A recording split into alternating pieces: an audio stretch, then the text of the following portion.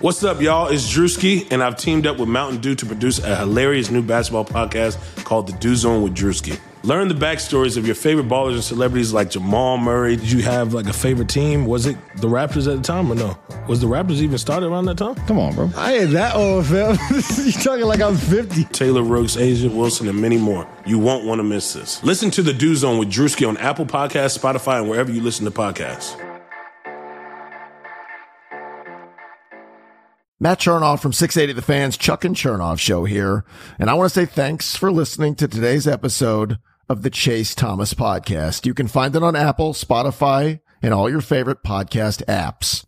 Chase Thomas went to Parkview in North Georgia. He's a local Atlanta kid, and he won't let the Luka versus Trey thing go. He interned with us back in the day, and you'll always remember him. Anyway, definitely go check out ChaseThomasPodcast.com, where you can find all of Chase's previous episodes, all of his articles, and do him a solid. Leave him a rating and review if you're an Apple Podcast listener. Reminder to listen to our show, Chuck and Chernoff, Monday through Friday, 3 to 7 on 680 The Fan, and subscribe to my podcast as well. Welcome to Atlanta, wherever you get your podcasts. The Chase Thomas Podcast. My nephew needs me to record. See, I already hate it. I hate it. All right, hello and welcome to a Wednesday evening edition of the Chase Thomas Podcast, which is actually called, on Wednesday, Jonathan Taylor Thomas Talks Major League Baseball. John, good evening. How are you? I am doing okay on this absolutely wacky Wednesday. I go to work and the world burns, as we were just discussing. I don't even know what tomorrow holds. Like, I don't even know how to... I don't think anyone does at this rate. Right. Like, I feel like I'm just going to go to bed tonight, and tomorrow is just sports are all canceled. I have no idea. I have no idea what to expect day to day.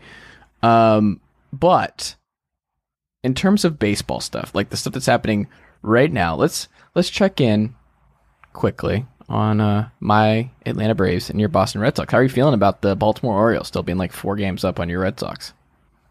Who cares at this point? Like, this Red Sox season is just, they very clearly gave up before it even started, so really what does it matter at this point? Are you still watching? At this rate, if you're a Red Sox fan, you're basically... No, of course not. No, I'm not going to be watching any of those games. At this rate for Red Sox fans, you just want them to be bad, because at least they'll get a good draft pick out of it. I don't know if they're going to be worse than the Pirates going forward, because the Pirates are really exceptionally terrible. But if nothing else, like, you might as if that's the thing with as much as I hate tanking and rebuilding, if you're gonna do it, like Mike Trout says, no half measures. You've got to go all the way. And so they might as well lose as much as they can going forward. They might as well trade down everything that's not nailed down, that's not going to be of any use in 2021. Everything, I shouldn't say everything, but you know what I mean. Like, they already traded Brandon Workman and Heath Hembree. You might as well move Mitch Moreland. You might as well move. See if you can move Nate Eovaldi. You might as well see if you can move, whatever semi-useful veteran is on that team that another team would want, trade them. There's no point. This isn't magically going to get better, and there's no way they're going to be able to improve enough either through trades or, I guess that's really it, to make any difference. And there are no prospects coming who are going to fix stuff in the near future. So you might as well go hard on the rebuild at this point. And happier news, the Braves are good. They just won both games against the New York Yankees today. Ian Anderson, the first Braves young pitcher since Frieden Soroka to actually be good. So that's nice. The post Sean Newcomb, Poltonevich, Kyle Wright. Who am I missing here? Who's the latest? Bryce Wilson. Just this random white guy the Braves drafted in the last 5 years in the first round. Just multiple names. But guess what? Ian Anderson, actually good. A little concerning, though, that I thought about when I was watching him today. Do you know who was also number 48 and was a ace for the Braves in the last 10 years? Julio Teheran? No, he was 49. Okay. Wow. How did I know to some degree that Julio Teheran wore a number in the high four? I have no idea. Steve Avery? No. Tommy Hansen. Oh. Not good. I forgot about that. But just brutal. But yeah, Ian Anderson's great, and Austin Riley still really sucks. He sucks in the field. He sucks at third. Camargo sucks. I hate that I was excited about reading. I think it was Passon who pitched Kyle Seager to the Braves, and I'm like, huge upgrade, do it. That's how bad their base is. And Austin Riley, I hate that I was right about this, but Austin Riley sucks. They should have moved off. Like, remember when he was like untradeable a year and a half ago, where they were like, gotta see what happens here. Love some Austin Riley. He is almost untouchable in trades for a top starter. Now the Braves need a starter, and Austin Riley has no value. He's just terrible. You know what's funny is looking at this Braves lineup, because I haven't really taken a much of a look at their lineup and their stats of late. No one on this team walks except for Freeman, Ozuna, and sometimes Acuna. Everyone on this team, like you mentioned, Austin Riley has 25 strikeouts against 6 walks. Dansby Swanson is having a great year. Has 33 strikeouts against 4 that's his walks. MO. Travis d'Arnaud has 19 strikeouts against 3 walks. Yeah, and I get that sense because he's still succeeding despite that. Although that would seem to suggest that there's some kind of regression coming. But again, we're only got like 25 games left. But regardless, this Braves. The lucky thing for this Braves team is that the rest of the NL East is pretty bad. The Mets clearly do not have it. The Mets clearly do not have enough pitching to be anything more than just kind of at best, maybe they sneak in as the NL's 8th seed. The Marlins are impressively upstart, but I really doubt that's the thing that continues much longer. They don't have enough depth, and it's just being tested every day. The Phillies, their bullpen is maybe the worst of any pitching situation in the majors. And then the Nationals have just dug themselves again such an enormously deep hole, and now they don't have Steven Strasburg to help get them out of it. I don't know. Like I understand what you're saying about the Braves. They're a good team, but they're nothing more than that. And you look at their record; they're 16-12, which is bang on for their Pythagorean record. So they're neither underperforming nor overperforming by that metric. Interestingly enough, but at the same time, that doesn't really suggest that there's another gear for this team. If there is, maybe it's getting more out of those guys like you mentioned, like Camargo and Riley, and I would say Ender and Ciarte, but I think the book is pretty well written on that one. And maybe it's guys like Ian Anderson coming up and being able to surprise and perform up to their pedigree. But at the same time, I like you said, I don't know how realistic it is to expect Austin Riley all of a sudden to figure out major league hitting when we have some 300 to 400 plate appearances to suggest he doesn't know what he's doing. And like granted, like that is too few plate appearances to write a guy off. But at the same time, like he's not showing like you said, like all of his success has come in like 1 or 2 week bursts, including when he got called up.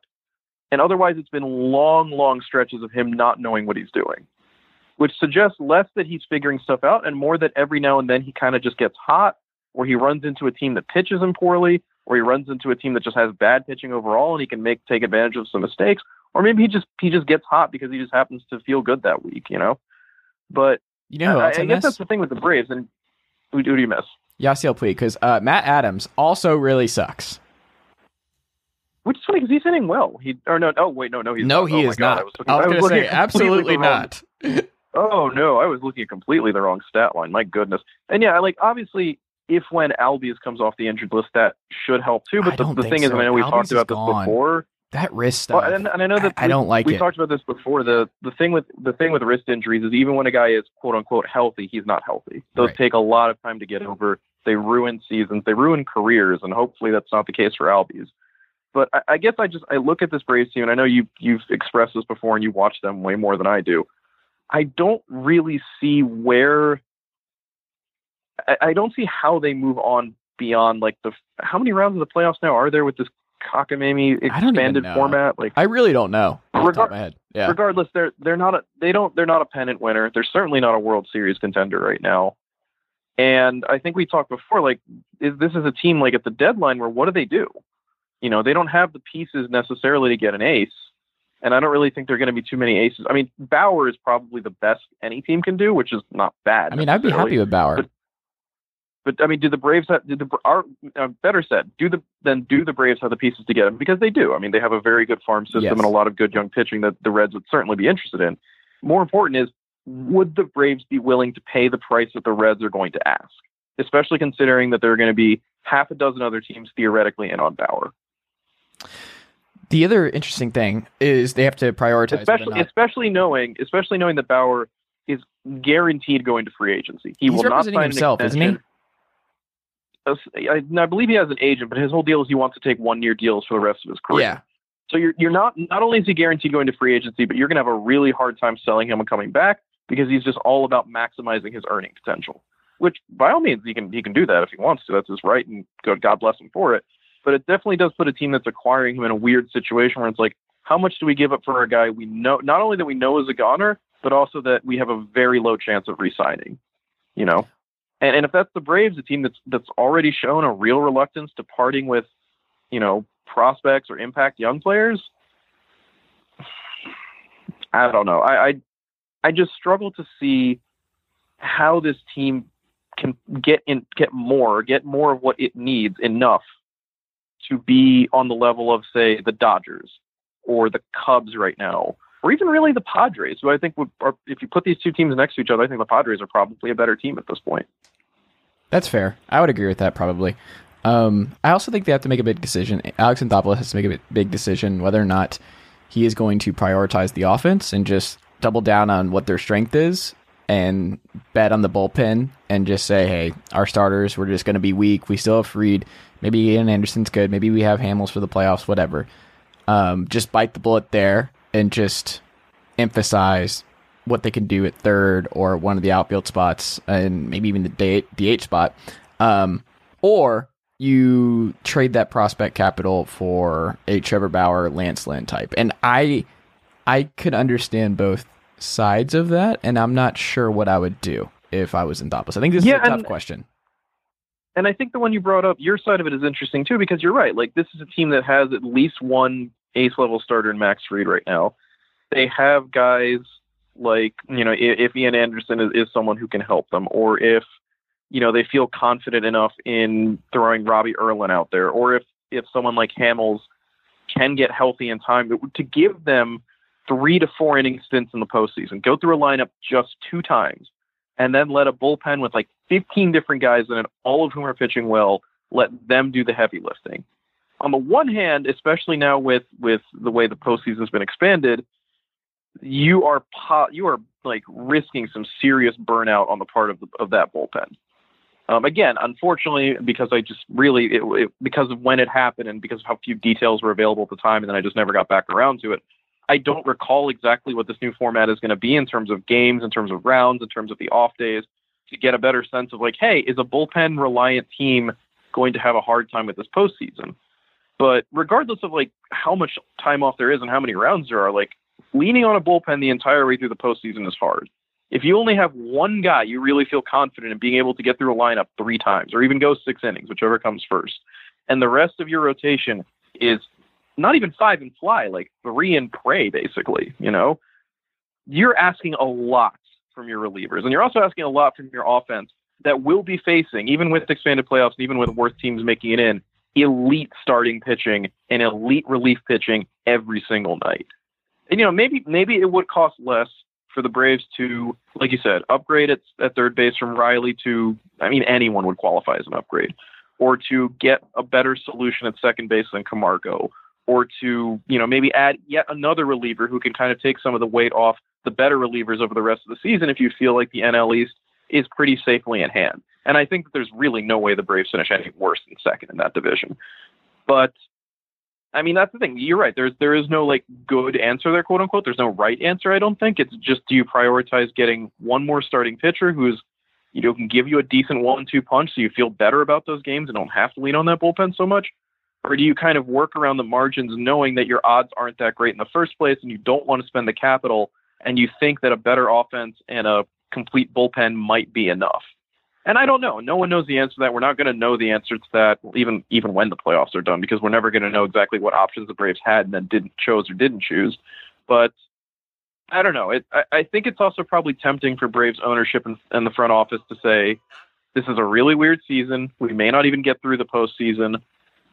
There's a super level Dodgers team atop the National League that is going to be very difficult to beat in any kind of series.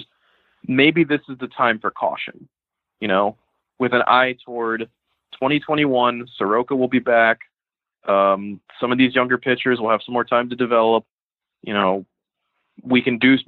I know this is laughable. I know you're going to laugh at it. Maybe we can do something in free agency and add a little help. Oh.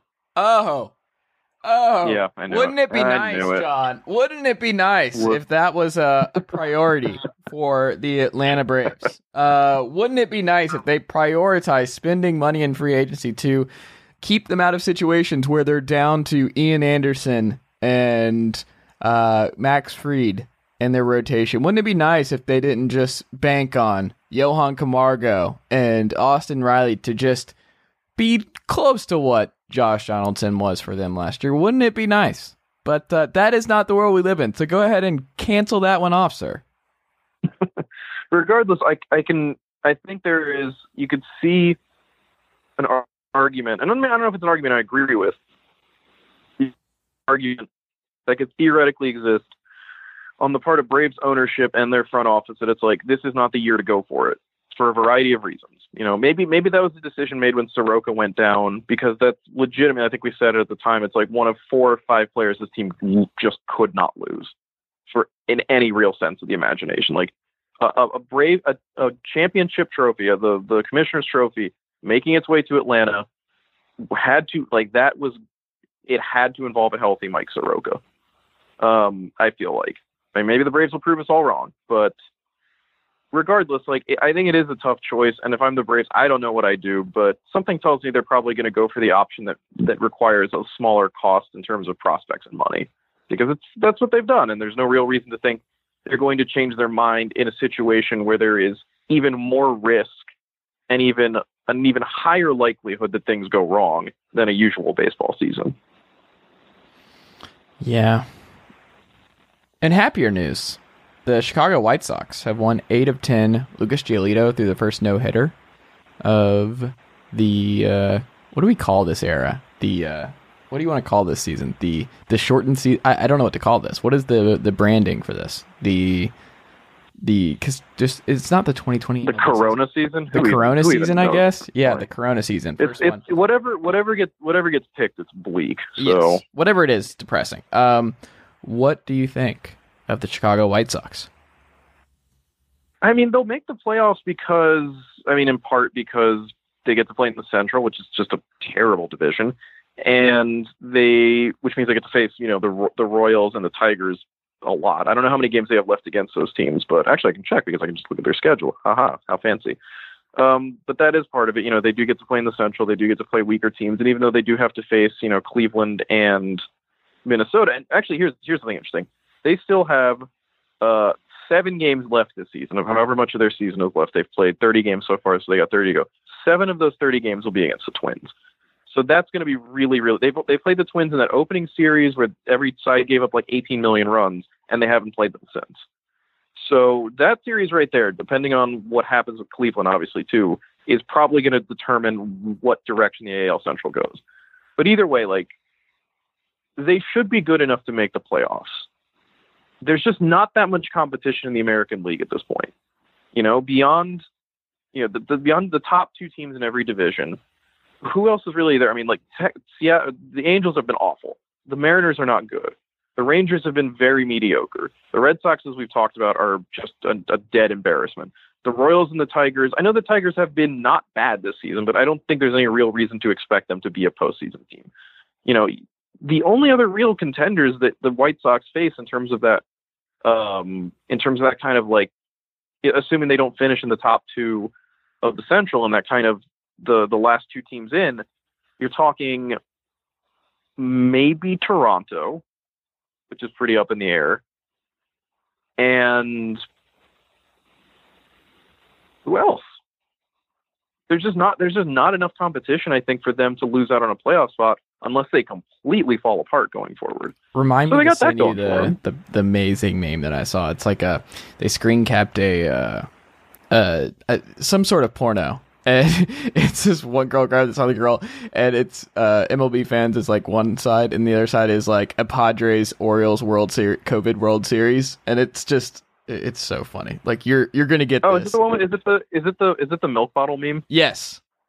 Okay, I know what you're. All right, I think I've seen that one. I know what you're talking about. It cracked me up. But I was just thinking about that. That would be the most COVID thing ever. It's just we get the Orioles make the playoffs somehow, and we get a Padres Orioles World Series. That's a real 1980s World Series there. I like it.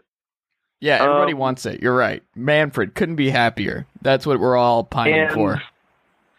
I mean, the thing you like with the White Sox is their lineup is doing pretty well. I mean, the big sore spots are Grandal's been pretty average, and Encarnacion's been bad, and Nomar Mazara just is not really a thing, and I didn't really understand that deal for the White Sox at the time, and I still don't. But, you have to hope Encarnacion can get it going a little. He's ancient, but at the same time, he's shown he's better than this. Grandal, hopefully, can get it. I mean, that's the thing. You expect a certain level of performance for a guy like Yasmani Grandal where you just imagine he'll be better. And then, honestly, I feel pretty good about a top three of Giolito, Keuchel, and Cease right now. Maybe less so about Cease because his peripherals are terrifying. But you could do worse than that. You could do a whole lot worse. And Chicago, too, is a team where they maybe can find a way to pick up. The thing is for them, it doesn't need to be a Trevor Bauer, and it doesn't need to be a Lance Lynn.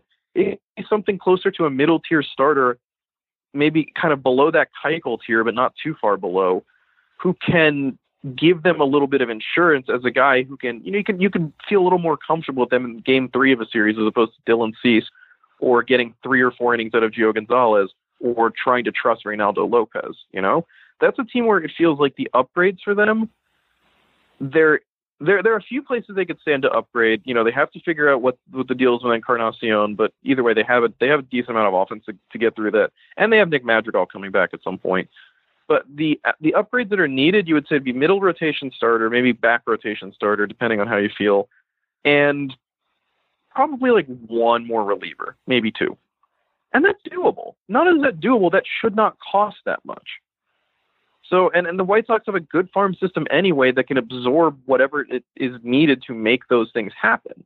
So if you're the White Sox, you're probably feeling pretty good, not only about where you are, and not only about the real lack of competition you face in terms of what's basically a guaranteed playoff spot at this point, but also the fact that if you look at your team, there's some places where you could do better, but it shouldn't cost that much to fix those problems. And if there's a decent enough seller's market, you should be able to get what you need without too much effort. Yeah, the AL Central, the top of it is just suddenly very appetizing. Like the Indians, the White Sox, and the Twins are all just solid. Like who had the AL Central being the best top-heavy of all the divisions in the AL this year? It's funny, too, because it's also the only division that has any real drama. Not any real drama, because it seems like now the Yankees and the Rays are going to be they got to spend the whole back half of the season jousting for the AL East. But other than that, what real drama kind of is there for the other divisions? The Cubs are running away with the Central. The Dodgers are running away with the West. The Braves are the best team in a very flawed East. The A's are the best team in a very flawed West. It's really just the AL East and the AL Central, and only the AL Central has 3 teams that you could, like you said, that could conceivably finish number 1, as opposed to the AL East, where it's just going to be one of the Yankees or the Rays, and no matter which of them finishes second, they'll make the playoffs too. And again, the same is probably true of all 3 AL Central teams between Cleveland, Chicago, and Minnesota. All 3 of them should make the playoffs. 2 of them will, and the third team probably still should. But there is a little more drama there especially in terms of seeding, depending on exactly how that works. If possible, you probably would prefer finishing, obviously first, but definitely second as opposed to third. So there will be a little fight there too, I imagine. Yeah, I'm excited about it because I think it's gonna be interesting. Last thing, and we have to go. The Angels are really, really fucking bad. The wheels have fallen off. This is 10-22 now. Dear God, Billy Epler, happy trails, my man. He's gone. This is over. Done. It is the crime of our baseball lifetimes that the best player in the universe is stuck on this franchise. He is playing on the worst team maybe in the AL this year. How is that possible? Ooh, let's not give the Red Sox too much rope. Well, hold on. The Red Sox, but, you can't replace that kind of grit you have up there. Boy, that's the thing. Beyond, and I should have mentioned too, is a guy who should be available, and as part of that starting pitching tier of alongside Bauer and Lynn is Dylan Bundy. But he's the only thing that's gone right for them pitching wise. They have a few relievers who are doing okay, but for the most part, it's a mess. And aside from Trout, Rendon, and David Fletcher, no one is hitting. Oh, and Tommy La Stella and Brian Goodwin. But that's not the core of a winning team, is Tommy La Stella and Brian Goodwin and David Fletcher. Those are the guys who help take a team from good to great because of their good seasons. But you're not going to win shit if they're your best players in a season. I did not realize this. Justin Upton has an OPS plus of 6. That was a great call from Dan Simbrowski. Boy, life really came at him way fast. And there's just so many things here where it's like, there's no reason to expect Albert Pujols to be better than what he currently is. He has very clearly been running on fumes for the last 4 years of his career. Upton, in a similar vein, clearly is not. I don't know if it's an injury thing, but last year was not some fluke based purely on injury. It was clearly the first year of what's been a very Andrew Jones level decline. Joe Adele, for as awesome as a prospect he is clearly not figure league pitching. He has 25 strikeouts and 64 plate appearances against 4 walks.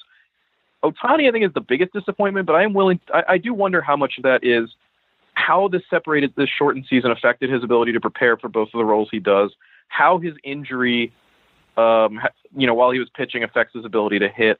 There's a lot of interrelated stuff that I just don't think we're going to know the answer to, that I imagine has some impact. I don't think this is suddenly Major League pitchers figured out Shohei Ohtani, with all of, 300 plate appearances to do so.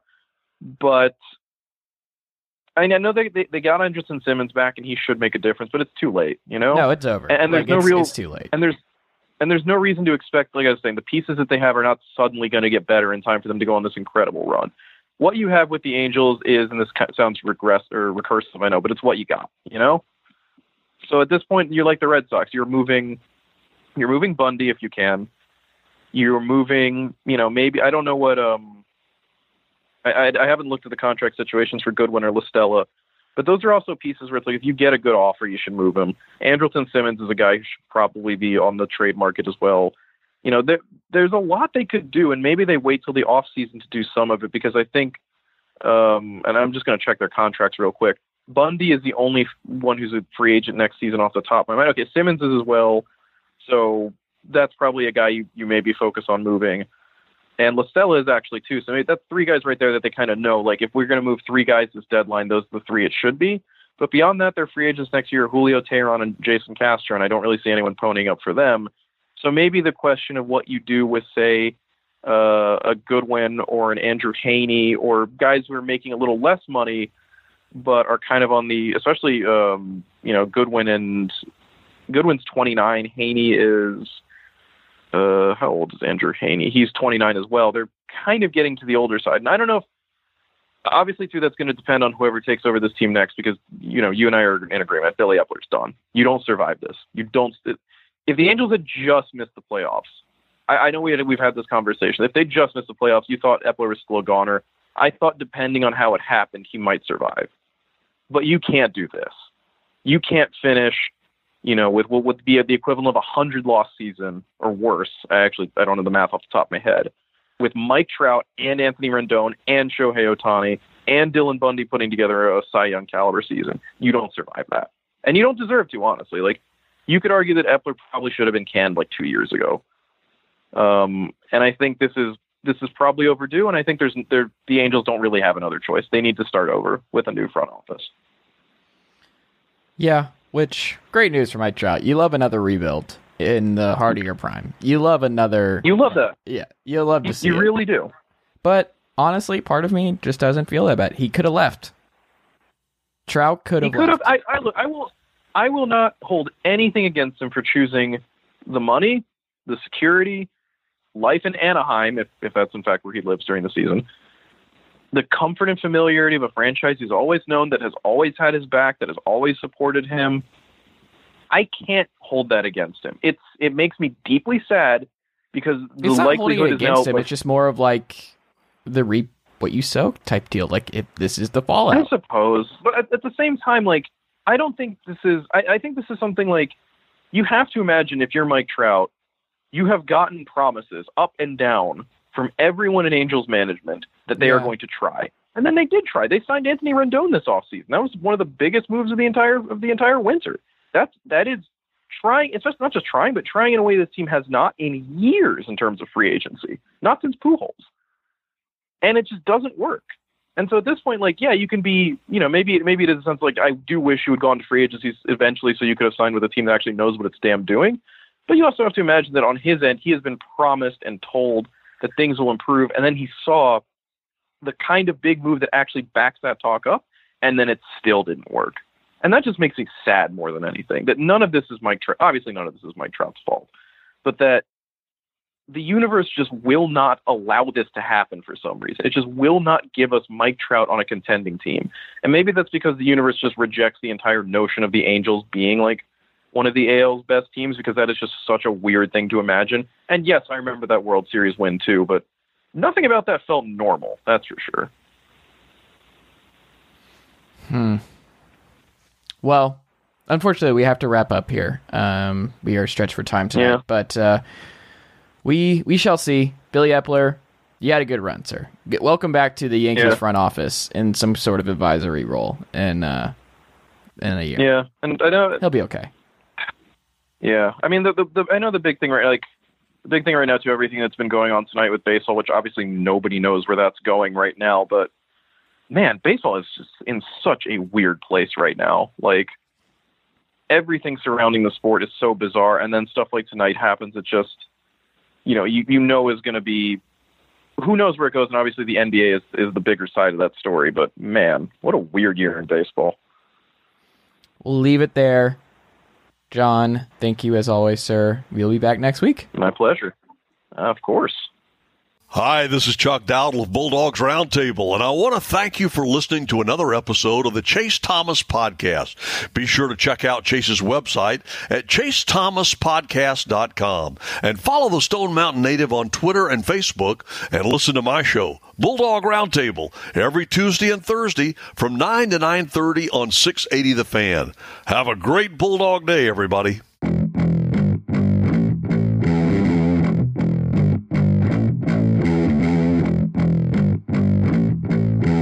All right, we're back on the Chase Thomas Podcast. Evan Sowards is here, as he always is. Evan, good evening, sir. How are you? I'm doing well, man. How are you doing? As we were talking, it's crazy times, and I don't know what tomorrow holds. I don't know what's going to happen here. This is all fluid, and all we can do is hope for the best. Hope for change, hope for all the good things in society, I guess, is the best way I can put it at this point, because there's just so many different moving parts, and it's sad, and it's disappointing, and it's depressing, and you're just like, 2020, one thing after another. Yeah, man. I mean, the one thing I would say is that luckily it sounds like as a whole, the NBA and LeBron James and all of these players, and especially, I shouldn't even say LeBron James first, but, the Milwaukee Bucks, who originally started this today because it happened in their state, they're trying to make a change, and they're doing something by, genuinely, threatening what is their well-being, what is their, notoriety, what is their personal accomplishments and achievements that they've all worked so hard for. And I think, sitting out playoff games is a big deal. And it's sad to see all the things that are happening, but I really, I can really appreciate those guys going out of their way to like really try and make something change. Absolutely. Well, we're going to be talking about the AFC North tonight. The AFC North, there was a really good piece that I read this morning. It was from a couple of days ago from Kevin Clark, The Ringer, who wrote about like how we get fooled every year, like how we predict things the wrong way when it comes to who's going to be the 6 teams that make the playoffs that did not make the playoffs a year ago, because that's how the NFL works. Is there is a lot of turnover year after year. There are a couple teams that avoid this. I mean, your San Francisco 49ers were featured in this, where like they were talked about going into the season where they had the number 2 overall pick. And if that season doesn't fall apart and Jimmy doesn't get hurt and they don't get Bosa, do they have the kind of season they have now? And just all the different injury luck that teams need, all the different draft luck they need, and just the right guy and you need the right amount of time, but like how we all got the Cleveland Browns wrong last year. They're on the cover of everything. We just assumed that Freddie Kitchens was going to be fine and just keep this thing moving, keep the offense chugging along. But their offensive line went from one of the league's best to one of the league's worst. And that is something he quoted in the pieces. Like, we overlooked the Brandon Brooks and the Jason Kelce's of the world, and we focus on the skill position talent, and we miss the defensive and offensive line talent. And that's why, in his estimation, we bet on the wrong teams to break through every year. Which leads me to the AFC North, because I think we should probably start with the Ravens, because I think the Ravens are still going to have a bunch of hype coming into this year. It seems very unlikely that they miss the playoffs, barring a catastrophic injury to Lamar. What do you think about this Ravens team? Do you think that there is what happened last year is sustainable, that this is something where we should just pencil them in as the AFC North favorite, that they're going to be fine? They had a great draft. They drafted J.K. Dobbins. They have a bunch of skilled position talent. Their offensive line with Stanley and Brown is solid. Their defense is good, even without Earl Thomas. Like, should we just assume that everything is great, or is there something that you look at with this Baltimore team that concerns you? Yeah, I mean, not to equate everything to the 49ers, but it is what I know. And, you look at a team that is trying to do it the right way, and they're trying to build from within, and they're trying to care about culture, and they're trying to care about winning the right way, right? No crazy, over the top trades or flashy, signings. They sign good players. They'll pay for the Earl Thomases. But I think what happened with Earl is a really good example of why the Ravens are going to be continuing to be very competitive for, probably as long as Lamar Jackson's the quarterback. They have a good culture there. They have a great, organization. They always have, right? They were able to kind of reload pretty quickly after that Super Bowl and Joe Flacco, and still become, competitive, even though Joe had never really been the greatest QB. But specifically, sorry, yes, shout out to Lindsay. I'm so sorry. But really, though, speaking, to this team, they have great pieces. They added Calais Campbell. They have Marlon Humphreys. On the defense is obviously just monstrous. And then Lamar Jackson is one of the most exciting quarterbacks in the NFL. I think losing Earl hurts. But when I think about what they're trying to accomplish, which is make sure that the team's mental, the team's continuity, the team's kind of structure, they want a positive situation. And I think, they're saying, hey, Earl's good at football, but wasn't good for our team. And not a lot of teams do that. Not a lot of teams are, willing to make those big, cuts. So I think it says a lot to what they're trying to preserve and keep. And what they are trying to preserve and keep is obviously a team that was one of the best teams in the NFL last year.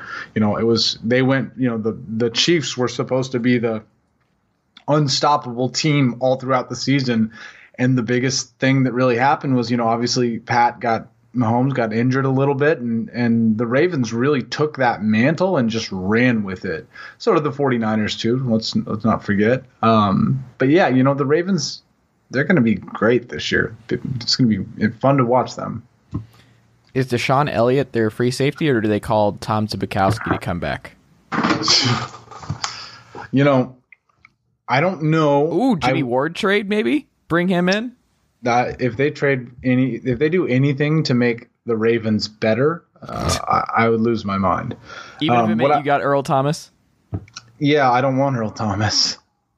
I would rather have Jimmy Ward. I've gone back and forth right on now. this for the last couple of days. Do I want the Falcons to sign Earl Thomas? Yeah. Well, here, let me say this. As far as that goes, Richard Sherman plays on the 49ers. Richard Sherman has, in his twilight of his career, if you want to call it that, Richard Sherman has gotten the most out of his, I don't body. really say Twilight, by the way. Let's stop. He was one of the league's best corners. He was a top 3 corner in football. He had the best. Yet. He statistically had the best season he's ever had last year. Right. Like that's why I can't. Let's put some respect. So let me not beat Sherman. around the bush and say a bunch of unnecessary words.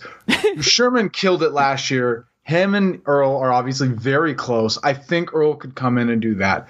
But at the end of the day, 49ers are also very big on culture. Not because they breed culture, but because they know what happens when you don't breed culture. You have your fullback, Bruce Miller, beating the shit out of old people. You have Alden Smith threatening bomb in an airport as a joke, right? So not that Earl's that guy, but I think, when you have a team like the 49ers, that they just can't risk that. Same thing as the Ravens.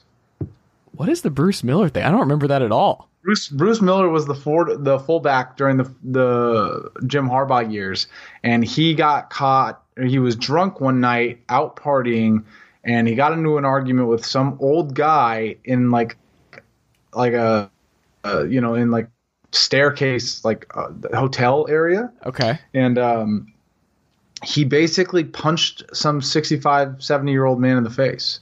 Did not know. Okay.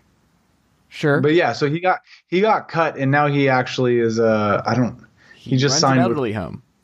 No, he just signed with them. But you know what I'm saying though, like it's culture matters. That it does, but some teams it's easy to have a good culture when you're winning. And this is something that I read a lot about. It's really easy for the Patriots now to have a good culture. They don't have anything to prove. So when you walk in there, guys will fall in line because the culture has proven that it works. But if you are starting in year 1, year 2, and trying to just put together your own culture, it's a little bit harder for people to buy in if you're not winning. And most teams, when they're starting this rebuild, do not win. And the 49ers deserve credit because they went from the number 2 pick in the draft to a Super Bowl team very quickly.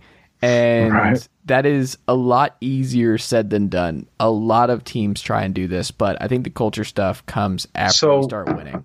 Are you saying Joe Judge taking the nameplates off of all the jerseys and making them run fucking what are the suicide drills is not a way to build culture? No. Also, just going to go ahead and say this. Jason Garrett's going to be the head coach for the Giants for 10 years starting mid next year. Are you saying it's just going to be the Giants, the Packers, and the Cowboys just rotating shitty head coaches? I am absolutely saying that. There is no doubt in my mind Jason Garrett's the head coach of the Giants by middle of next year. Joe Judge, already a disaster. That's not going to work. None of that. We've seen this movie before. That team's going to be bad. They're not going to. It's him hiring Jason Garrett sealed his fate anyway. It's this dude's gonna get this job. Why would you hire him? He's going to take over as the interim and then win enough games to get the full-time job, get a 4-year extension, and be in New York for the next several years. Don't understand that at all, but you do you, Joe Judge. Yeah, I don't. That the culture stuff, it's over the top. But then you look at Brian Flores. He deserves a lot of credit because that team could have tanked last year, and they should have been the worst team in football, and they won way too many games for what they were, and that's because they bought into Flores, and what him and Chris Greer are building down there in South Florida, I think is similar to what the 49ers are doing, and I think they deserve a lot of credit for that, and we'll see what happens with Tua. Hopefully he can stay healthy, but they're betting a lot on Austin Jackson, who has to have a good year because the Dolphins had the worst offensive line in football by a considerable margin last year, and if that's the case, then you can't throw Tua out because he's going to break down and he's going to die. So don't do that. But back to the Ravens. Their draft, too, we have to talk about because Patrick Queen, of course, they get him and just lock up their middle linebacker for the next 7 years. Malik Harrison in the 3rd round. So they've got 2 starters. They still have Matt Judon. They have Pernell McPhee, who's just going to be great forever. Derek Wolfe. You drafted another pass rusher in Justin Madubuike. You have Calais Campbell, as you mentioned. Brandon Williams is still there. The depth at corner is just silly. Tavion Young, Marcus Peters, Jimmy Smith, Marlon Humphrey, Anthony Averett. They just have guys, and the defense is going to be fine with or without Earl. And I think one of the things that people have to realize with the way the NFL has changed is that so many teams, think about your team. Where does Nick Bosa line up on different, he lines up in different spots. He's not always a 3 or 4 technique. He bounces around. Aaron Donald's in different spots on pass rushing downs. A lot of teams just do hybrid defenses now, where the nickel is part of it, but like you're lining guys up all across the field. And part of the reason that Earl Thomas didn't work out in Baltimore is that he loves to freestyle. And they were like, no, we're versatile in our scheme. Wink Martindale is versatile in what he does, but you still have to play within our system. And he's not really like a system player anymore, as interesting as that may be. But I do wonder how they mask his departure, because there's no one on this roster that they can just plug in. It's not Deshaun Elliott. And I wonder if can Jimmy Smith go in there? Can they drop him back a lot? Can they find a way to do this in-house? And I'm curious if they get interesting, because a lot of defenses, they do this. They make the most of what they have as Evans' apartment burns down. Man, I live in downtown LA. If there's one thing for certain, you will always hear sirens. But anyway, what do you think about that?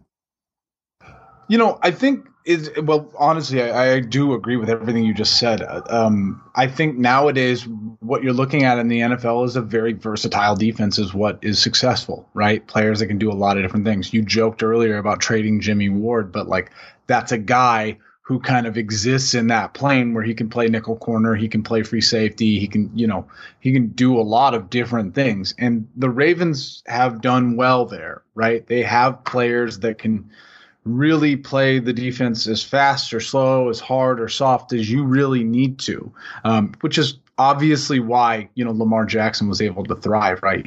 He really got, they made his job easy, I guess you could say. So I definitely, I see, like I'm telling you, man, Ravens are going to be a top 3 team for me next year. If the season happens, they're just talent. They're one of those teams. It happens every couple of years where it's just like every single position you go, yep. And dude, Lamar Jackson's like 7 years old. You know what I'm saying? Like the sky is the limit for that kid and that team. The Cincinnati Bengals. Poor bastards. No, I'm really high on the Bengals, actually. The Bengals, I've always been a big Bengals truther, I guess. I'm a Bengals optimist. I think they get a weird bad rap a lot of the time. Like, I think the Andy Dalton years are very much undervalued. I think there were a lot of really great offenses. I think they draft really well. I think they develop talent really well in Cincinnati. They just don't keep them. Like, they let all their guys go once they get to a certain point. Like, Geno Atkins has still been there, but that's a big win for them. He was a 4th rounder, and Geno Atkins has been one of the best defensive linemen of the last 10 years. They just develop guys, and I am optimistic. I mean, I'm a big Joe Burrow guy, obviously, but like, I think Mixon and Bernard is a good Nixon match for him. I think he's going to have a lot of fun with Tyler Boyd, and T. Higgins, I think, was a great pick in the 2nd round if he can stay healthy. You have AJ Green, who's going to just, you would assume, have some sort of rebirth and this motivation playing with Joe Burrow now. John Ross, if he's ever healthy, he's like the equivalent of, who's the 49ers equivalent? Well, he gets hurt Pettis. He is the Dante Pettis of the Cincinnati Bengals. Dante Pettis doesn't get hurt. He just pisses off the coach. Didn't you hear what did he do now? Didn't you hear? It was a whole, I mean, I know you're not like a 49er-centric thing, but the story I love you're like, hey, you're not in the minutia of the 49ers. Also, the 49ers don't have any receivers left, allegedly. Well, dude, that's a whole other thing. Excuse my language. I almost just, yeah. But so Dante Pettis comes in, obviously very highly touted from college. Essentially, him and Kyle have just not gotten along. Kyle's like trying to be a hard ass with him, and Dante's like the guy loves photography, loves cats. He's like a LA surfer. Like, he's just strong Kyle Kuzma energy. Yeah, I mean, really though, he's just a soft-spoken dude. So, Kyle comes into Deebo Samuel's like, "What's up, motherfucker? Let's go play football." And Deebo's like, "Fuck yeah, let's go." And then headbutts a locker, right? And like, that's what Kyle wants. Whereas like, you can't do that with Dante. So like, they didn't get along, and to the point where like, literally like, he sat Dante during the Super Bowl. So the news that just kind of came out is when they interviewed him this year, he's like, yeah, we didn't get along. And a lot of, a lot of his criticism I took too personally. And, after the Super Bowl, he's like, when I was sat during the Super Bowl, he's like, that's about as like big of an eye opener as you'll ever get. It doesn't really get much more apparent that you need to change. So he apparently had like this huge offseason, like refocus and shift, and he's looked great. Headbutting the lockers. He's just headbutting old women, lockers, puppies, just everything. Really trying to get that fighter's mentality. No, he's just punting puppies off the balcony. just as hard as possible. And I love that he sends the video to Kyle Shanahan, and Kyle's like, "That's what I want to see." There you go. Where has that been? Where's the guy who's been punting puppies? That's what I've been looking for. John Ross, I will say, because they're both two obviously Washington Huskies, right? Guys. John Ross is one of those guys where it's like, it's just not fair that he keeps getting injured. Like, to me, that was like Devontae Parker or even Kevin White. Yeah. Right. Like, he's one of those. Someone just give him 12 to 16 games a year of health so we can just see the magic that is John Ross. Like, he was one of the most exciting football players in college. He just was insane. Fast, great route runner, could catch. I mean, just a great player. So, yeah, not to be that guy, but AJ Green's like 40 years old now, being like, you can doubt AJ Green all you want. AJ Green. No, but I'm saying, like, yeah. I'm sure AJ would have loved to have been able to play with a healthy John Ross, like the same way Julio Jones enjoyed playing next to a Mohamed Sanu, right? Like someone that will make his job easier, take the defense off, et cetera, et cetera. My biggest concern with the Bengals, and this is another thing that people forgot about, is that Jonah Williams was lost for the season last year before it even got started. And that was a first-round offensive tackle pick. He's going to start at left tackle, it looks like, this year for the Bengals. If he's healthy, that's a big thing. And a lot of what Joe Burrow needs is a good pass protection. And Jonah Williams is not enough. And that is my biggest concern, is I think they have still too many holes in that offensive line. Bobby Hart is not the answer at right tackle. Michael Jordan is actually their left tackle. But the miss on Billy Price. Great basketball player. Really, he's pretty good, I've heard. Billy Price, huge bust. Like, that is you can't miss on guys like that when you're building out your offensive and defensive line. You cannot miss on Billy Price. And they did. Like, Billy Price is one of the worst offensive linemen in football. They have Trey Hopkins now starting at center. He is a college free agent. He's been in the league like 6 years. Their offensive line is not good. And they did not invest in the offensive line in the draft this year, which I thought was odd. Like, T. Higgins, I think, is going to be good. Logan Wilson, we'll see if he's like the new leader of the middle of that defense for the next couple of years. Like, they spent a lot of capital on the defense, and that's about it. I thought it was interesting that they just went round one quarterback, round two skill position guy and T. Higgins, and then they never addressed the offensive line. But like, those skill guys don't matter. T. Higgins does not matter if Joe Burrow does not have time. And I didn't understand why they did not invest more this offseason in offensive line help, because I don't think coming into this year they're setting Burrow up for success. But also, end of an era. Let's pour one out. I don't know what you have on you, but let's pour one out for my favorite tight end duo that never was. Did you just ask me? You don't know what I have on me? Are you kidding me? I don't. I mean, I'm assuming it's a White Claw. Oh, there it is. Okay, sure is. Tyler Eifert and Mr. Cone. Like the two that I just thought, or Mr. Croft. Excuse me. Oh, I was like Croft, Cone. No, Croft. Tyler Croft and Tyler Eifert. The Tylers. Andy Dalton had like a 137 passer rating when he targeted Tyler Croft 2 years ago.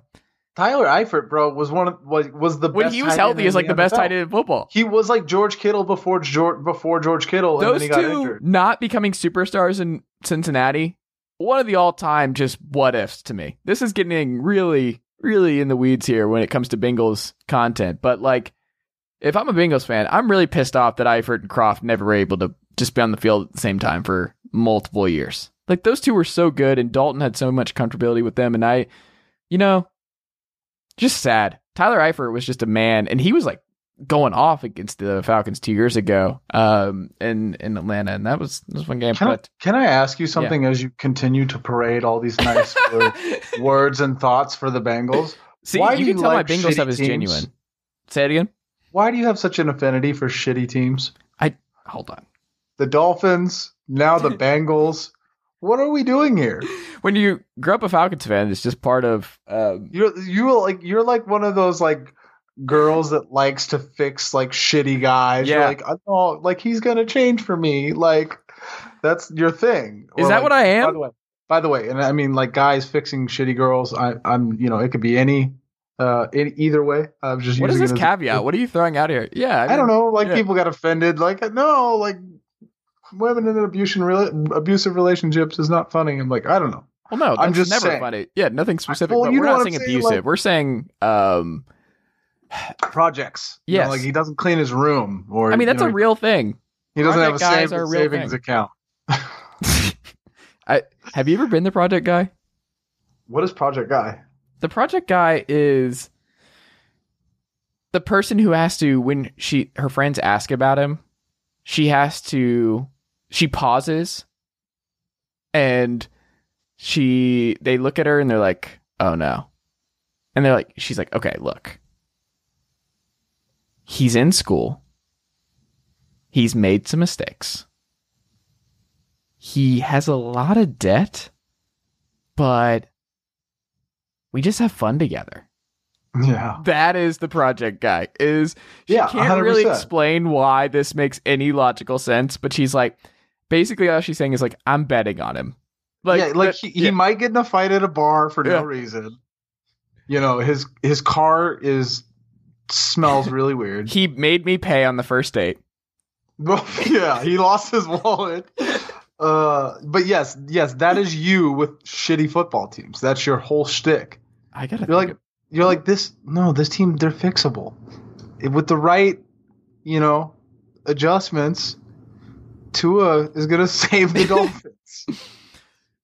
I can't believe this is big news. I mean, I'd never considered I was just like a fixer upper when it came to NFL teams. Yeah, I think so. By the way, I'm gonna grab another White Claw. Okay. One. Are you getting up to get a White Claw during this podcast? All right, Evan is getting. I'm leaving all of this in. This is insanity. This is a heat check of all heat checks. Power move, Evan. Timestamp it. No, I mean I'm leaving all that in. I was just talking about now you back actually to your getting regularly scheduled program. No, I'm literally leaving all that in. That was a power move on your part. You're way too comfortable in this podcast now. Well, I wasn't even like gonna think about really even drinking or anything like that. But then you're like, pour one out, and then I got excited. Well, now I can't get up. I'm the one recording this podcast. I can't go up and get a beer right now because I'm a professional. Well, you're the host. You're the professional. It's your podcast. I'm just some asshole. But you didn't answer my original question, and then we'll move on to the what was the original the question? Browns. Have you been the project guy? Have I been the project guy? Yeah, for someone else. That's a good question. That's actually a really good question.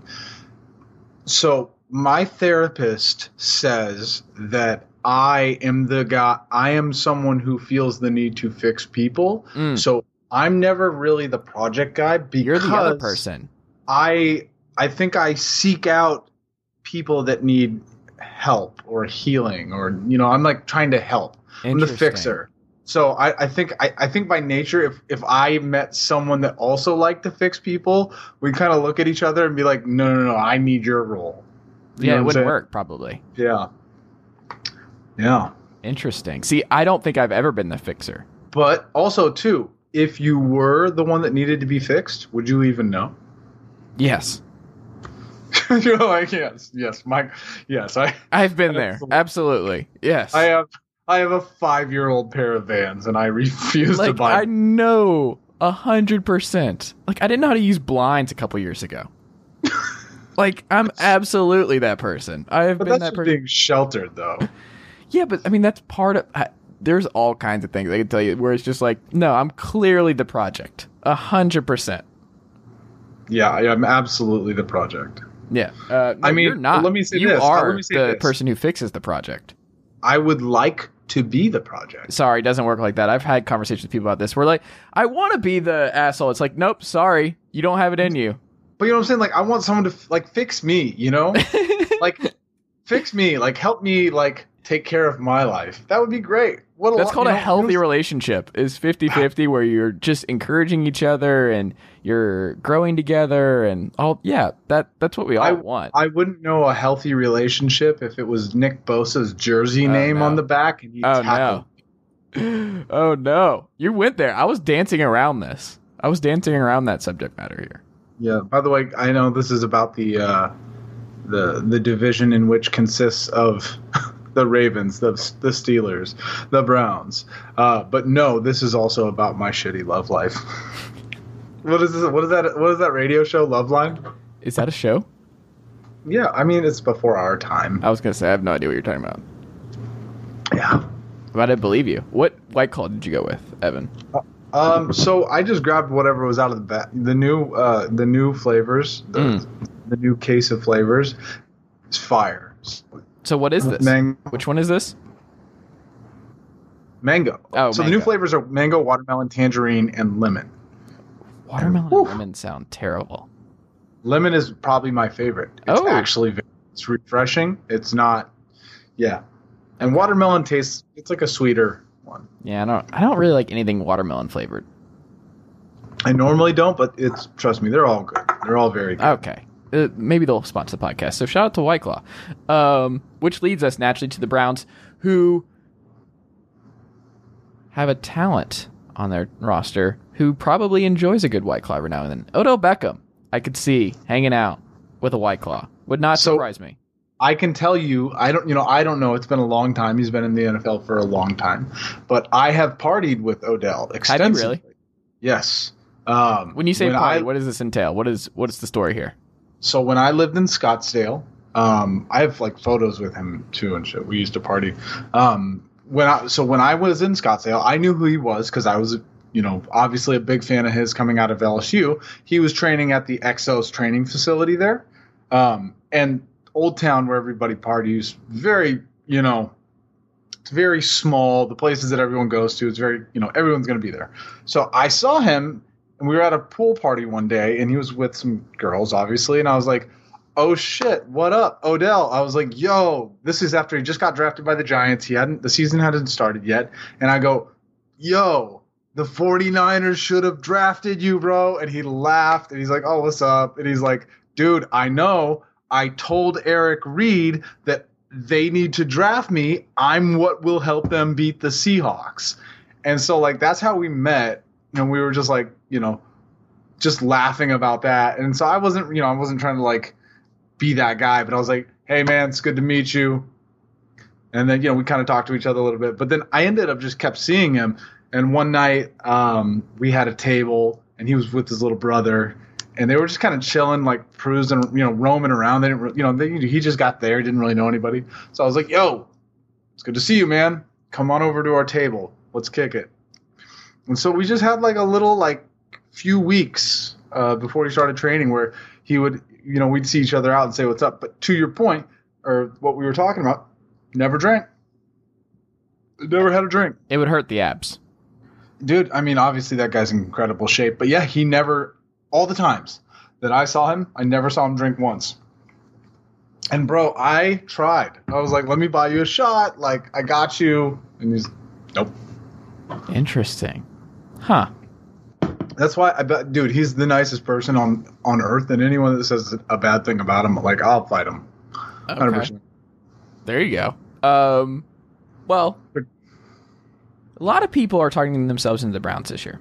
The Kevin Stefanski hire, they revamped everything, revamped the coaching staff, revamped the front office with Andrew Berry, like Alex Van Pelt, who bounced around and was like the Aaron Rodgers whisperer back then in Green Bay. People forget. Joe Woods is the DC there now. People have always liked Joe Woods. They have a lot of guys that people just like, and Kevin Stefanski did a really good job in Minnesota the last couple of years. And, I can understand why people are talking themselves into them. Like, I would bet on Kevin Stefanski more than I would Freddie Kitchens getting this offense back on track. Kareem Hunt's him and Nick Chubb, maybe the best running back tandem in football this year. Like, Nick Chubb is quietly maybe the best running back in football at this point. He has just been super underrated. Yeah, already. Exactly. And when you think about that, David Njoku, Austin Hooper now signed with them. You have Baker having a lot to prove. You have Jarvis Landry, Odell still on this roster. Rashard Higgins, who I still really, really like. We'll see what happens there. We'll see what happens. Like, Jedrick Wills, they got their left tackle. They're trying to fix that because, like we said at the top of the show, offensive line fell off. And Jack Conklin needs to be better this year. They made a big trade for Wyatt Teller. They have guys. They drafted Nick Harris as their center of the future. They still have J.C. Treader. We'll see.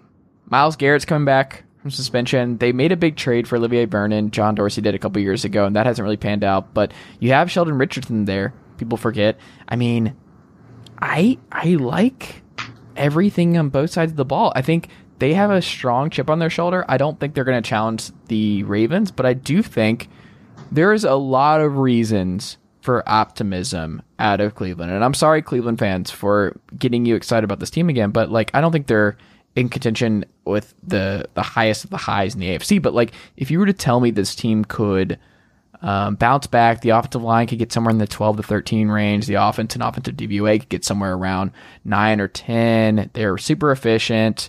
They run the ball down people's throats. It opens up the play action. And Odell has a bounce back year with a lot to prove. Jarvis is a monster. And then Denzel Ward becomes like one of the best corners in football. Like, all of these things I could see happening. We'll see what Greedy Williams looks like, because Greedy was a big pick for them last year and he did not do a lot. So, I mean, they have a lot of reasons for optimism. Greedy was kind of a weird pick, wasn't it? It really was, because it was a bad schematic fit. I remember reading PFF at the time. They were like, he's a good player, but he doesn't fit what they're trying to do. But guess what? Joe Woods is now running this defense. It's a different defensive mind running things. And Joe Woods has a background in the secondary. Like, that's his bread and butter, is the secondary. So if anyone's going to get anything out of Greedy and Denzel this year, I think it's that. And Carl Joseph is like Mr. Sturdy. Like, he's always been like steady average wherever he's been. And I feel like he was in Oakland for forever. But yeah, is this fair? Are you buying the Browns in 2020? How can I? Oh, well, I mean, Odell might. Let me say this. As a guy who is incredibly, who thinks I still think Odell Beckham at any given point can be the best receiver in the NFL. I'm not saying he is. I'm saying he has that potential. In a good situation, he can be that. I think Nick Chubb's incredible. Myles Garrett, big giant piece of shit, but obviously, incredibly talented. There's so many things to like on the Browns, but there was so many things to like last year, and last year happened. Should they have hired Kevin Stefanski last year? Probably. They sure shouldn't have hired Freddie Kitchens.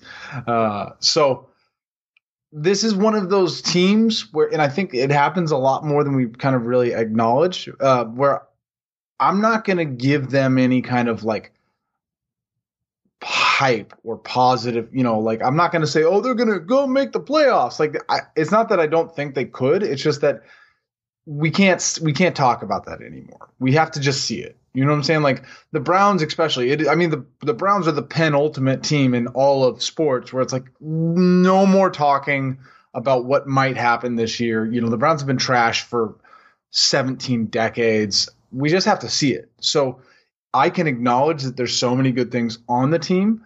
I don't know what I think about Baker Mayfield. I don't know what you think about Baker Mayfield. I mean, I can't quit him. I'm still a Baker guy for sure.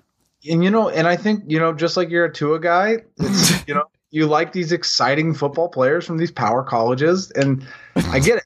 Uh-huh. But my thing is like, hold on. I shared Mr. Timmy Chang this week on the Instagram story with Colt Brennan last week. Hold on. Shout out to Colt Brennan. Colt Brennan's the coolest college quarterback of all time. One of. No. It's not even debatable. He's the coolest college quarterback of all time. Like, the visor, the towel, the way he played, the slingshot arm. No, it's Colt Brennan. It's no, for sure. Like I said, you're not going to hear me argue that. But Baker, you can have your Dennis Dixon. Shout out to homie Dennis. Baker is one of those guys. He comes in, he breaks the rookie touchdown record. Mm-hmm. with missing the first couple games because his coach started Tyrod Taylor. So you know what I'm saying? Like, you see that and you're like, okay, finally, let's go. And then he just has a horrible year. And he had Odell Beckham, right? He had a better supporting cast. Nick Chubb, one of the best running backs in the NFL. Bad, though. I'm not going to, Joe Thomas leaving is never going to be easy. I'm not going to lie. But I'm saying, I'm not saying that I think they're going to be bad this year, but I am saying that's why I have to go. I'm going to wait and see. Yeah. And I think it will do them good to not be on the cover of SI, to not be in the limelight, to not have that Eagles dream team type feel with Odell. And they can just do their thing. They can run that Shanahan scheme, which like a third of the league is now running, it seems like. What quarterbacks don't thrive in this system, though? Like, they're all fine. The offensive lines get better, right? Like, is there someone in this league right now who has not excelled under the Shanahan zone scheme in the last 5 years? Quarterback? Yeah. Who's not done Brian well? Hoyer. Brian Hoyer? Yeah, Brian Hoyer. Brian Hoyer? What scheme was he in?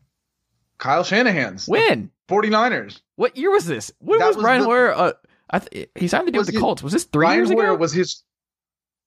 Brian Hoyer was the first quarterback that Kyle Shanahan had. Remember, he didn't draft Patrick Mahomes. That's right. He didn't draft Deshaun Watson. He signed Brian Hoyer to be a stopgap because he thought he was going to sign Kirk Cousins. That's fact, by the way. That's not even like rumor. Kyle has acknowledged that he didn't draft Mahomes or Watson because he thought Brian Hoyer could hold the offense over. The team wasn't strong enough anyways where they didn't feel they could just go draft a quarterback. So many holes, which is a fair argument, that they were going to wait for Kirk Cousins.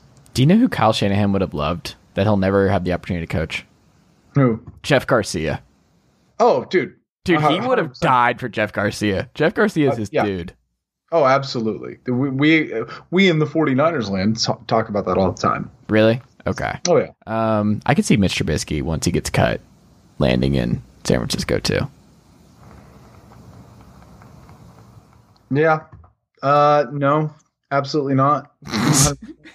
If Mitch Trubisky, even tried to come for a workout, you say COVID's over, I'm at SFO waiting, like Dikembe Mutombo blocking that shit. Just finger out. No way. I'm looking Keep at that guy Hoyer in the black. What did you think about the 49ers all black with the gold? They're kind of fire. I kind of like it. I loved it, but I would have wanted the helmet to be black. Yeah, too. It's kind of awkward without the helmet. But they also have perfect uniforms, so it's hard to...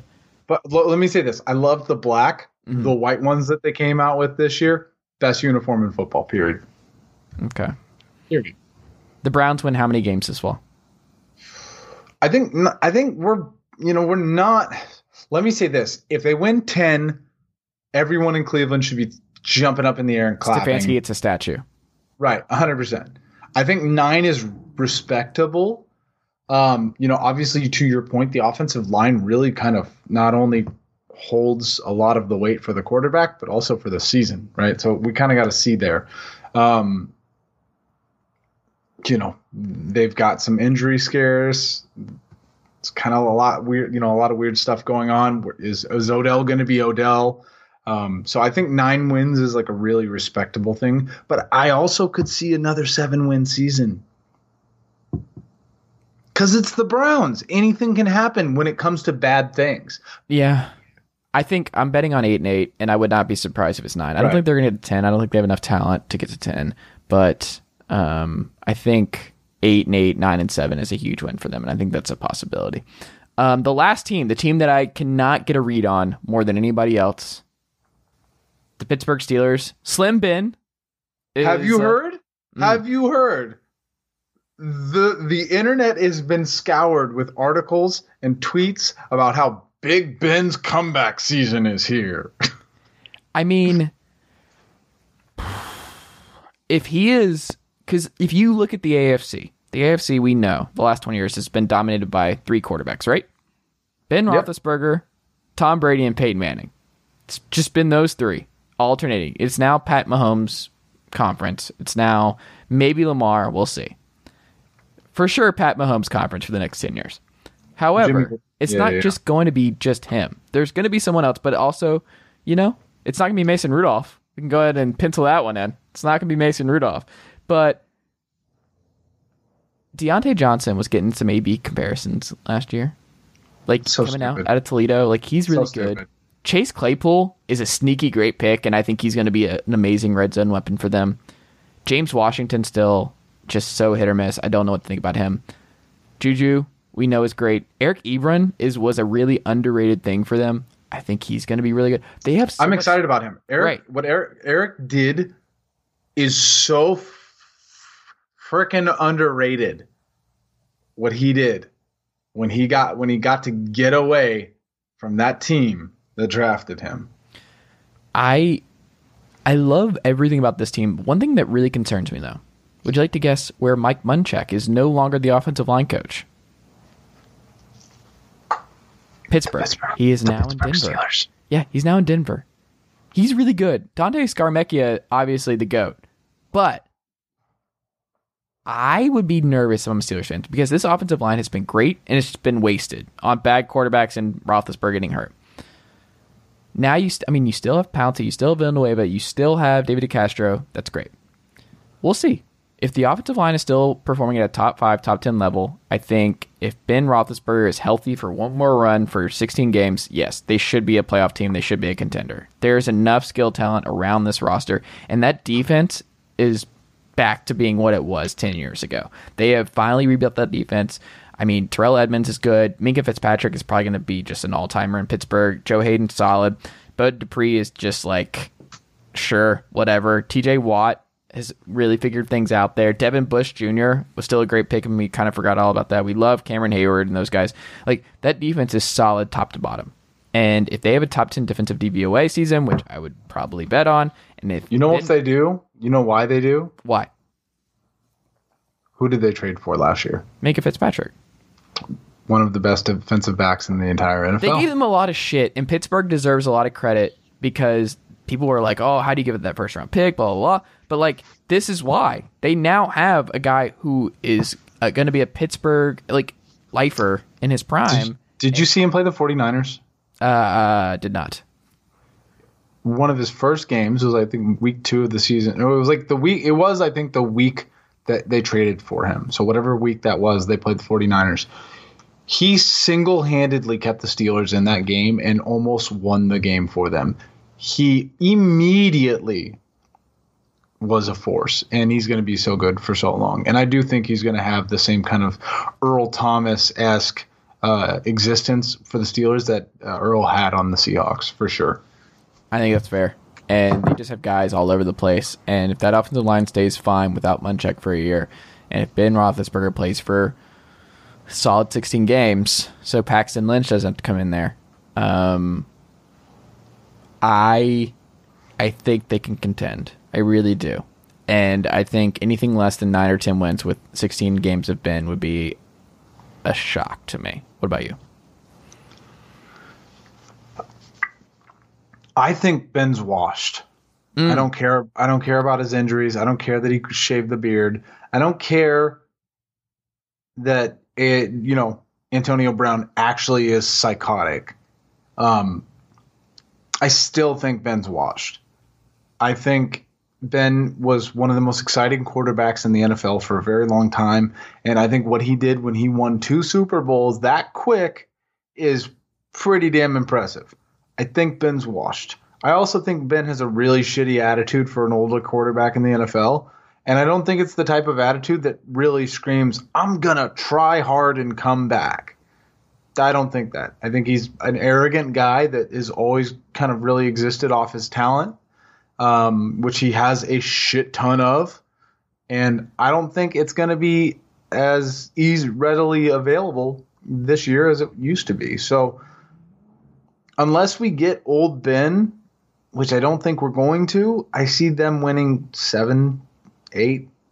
I think this entire division is literally going to be fighting for second and third place because of they're all having the same record, other than obviously the Ravens.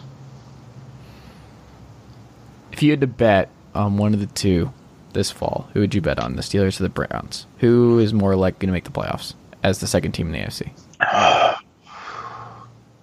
That's hard, but I'm gonna go with talent and youth, and I'll go Browns. Like, Browns have a century of bad luck and voodoo curses, but I don't know, man. The Steelers are not too far away from a rebuild. I don't think they are. I don't think they're going to rebuild. I think that there's so much no team in the history of the NFL has ever lost that good of a quarterback and just gotten right back into it. And you can't say the Ravens because Flacco wasn't good. No, the Packers did it with... the Colts did it. The Colts didn't do it. Yeah, they did. Who? What do you mean, Andrew Luck and Peyton Manning? Andrew Luck played 4 games. No, you have to include them. You do not get to include them. No. I said rebuild as a team, not get a really good quarterback that never plays. Well, he did, and he went to an AFC title game. They were able to transition. That was for one season. That's not a transition. That's having one good season. If he was healthy, that's still... Yeah. If he was healthy, yes. There's a lot of teams and a lot of players that would make a lot of different conversations if we used... if they were healthy. Byron Leftwich to Matt Ryan. Bro, don't ever bring up Byron Leftwich ever again. Does he still play for the Steelers, by the way? Does he still play for the Steelers? Is he still there? He is calling Tom Brady's plays this fall. Dude, he was a backup for the Steelers for so long. But anyways. Yeah. I guess it's not as likely, but I think that if I had to bet on what happens with the Steelers, I think they're going to go the route of KC, where I think they're going to find a stopgap. They're going to find their Alex Smith, and then they're going to win a lot of games because they still have a bunch of talent around them.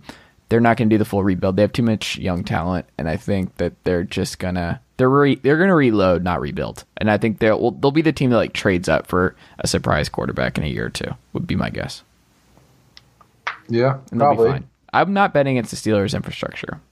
Mike Tomlin and that group, they know what they're doing. All right, final predictions 1 through 4, go, and then we're good.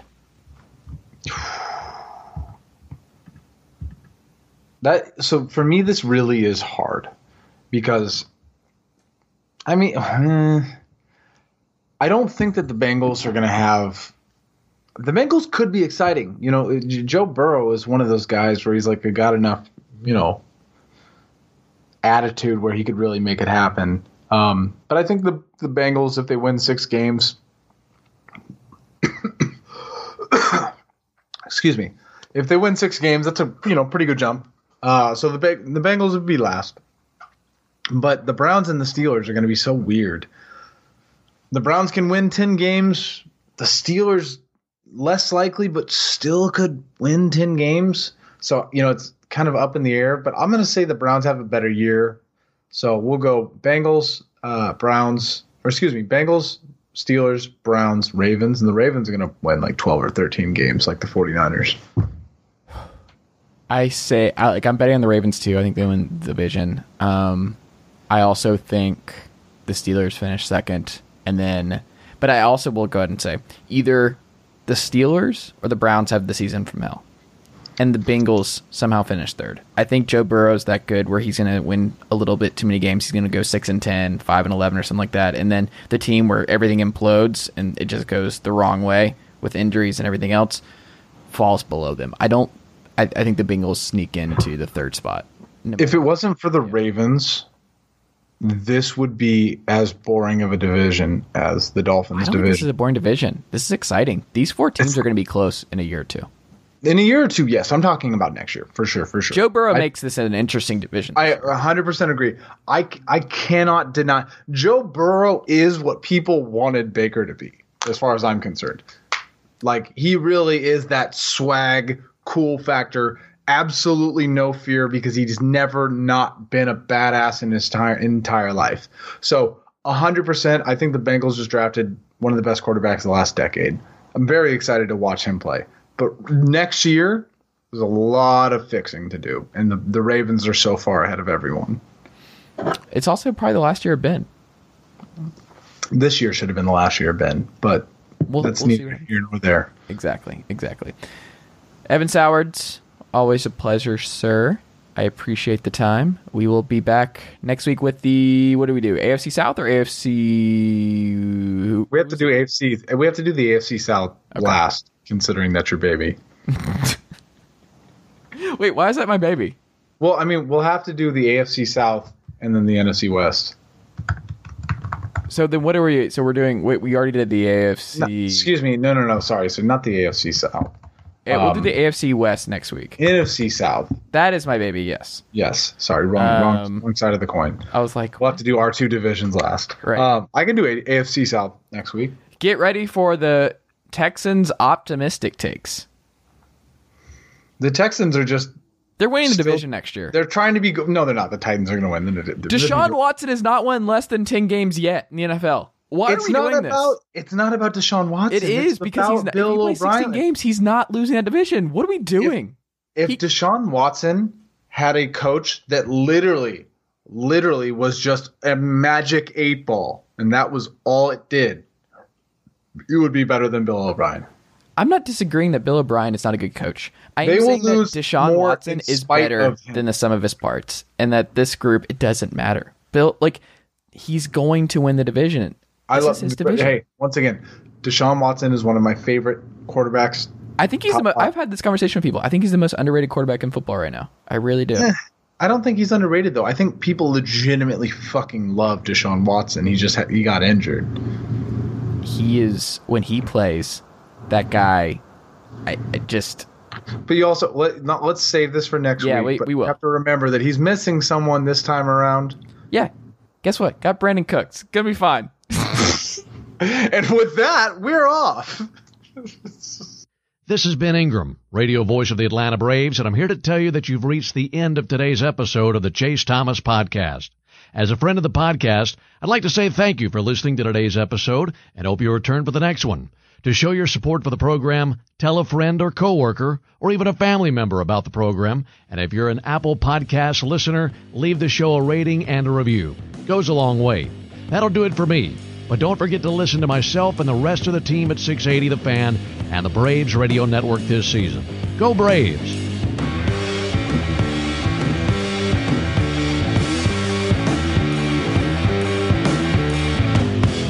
Nicely done, nephew.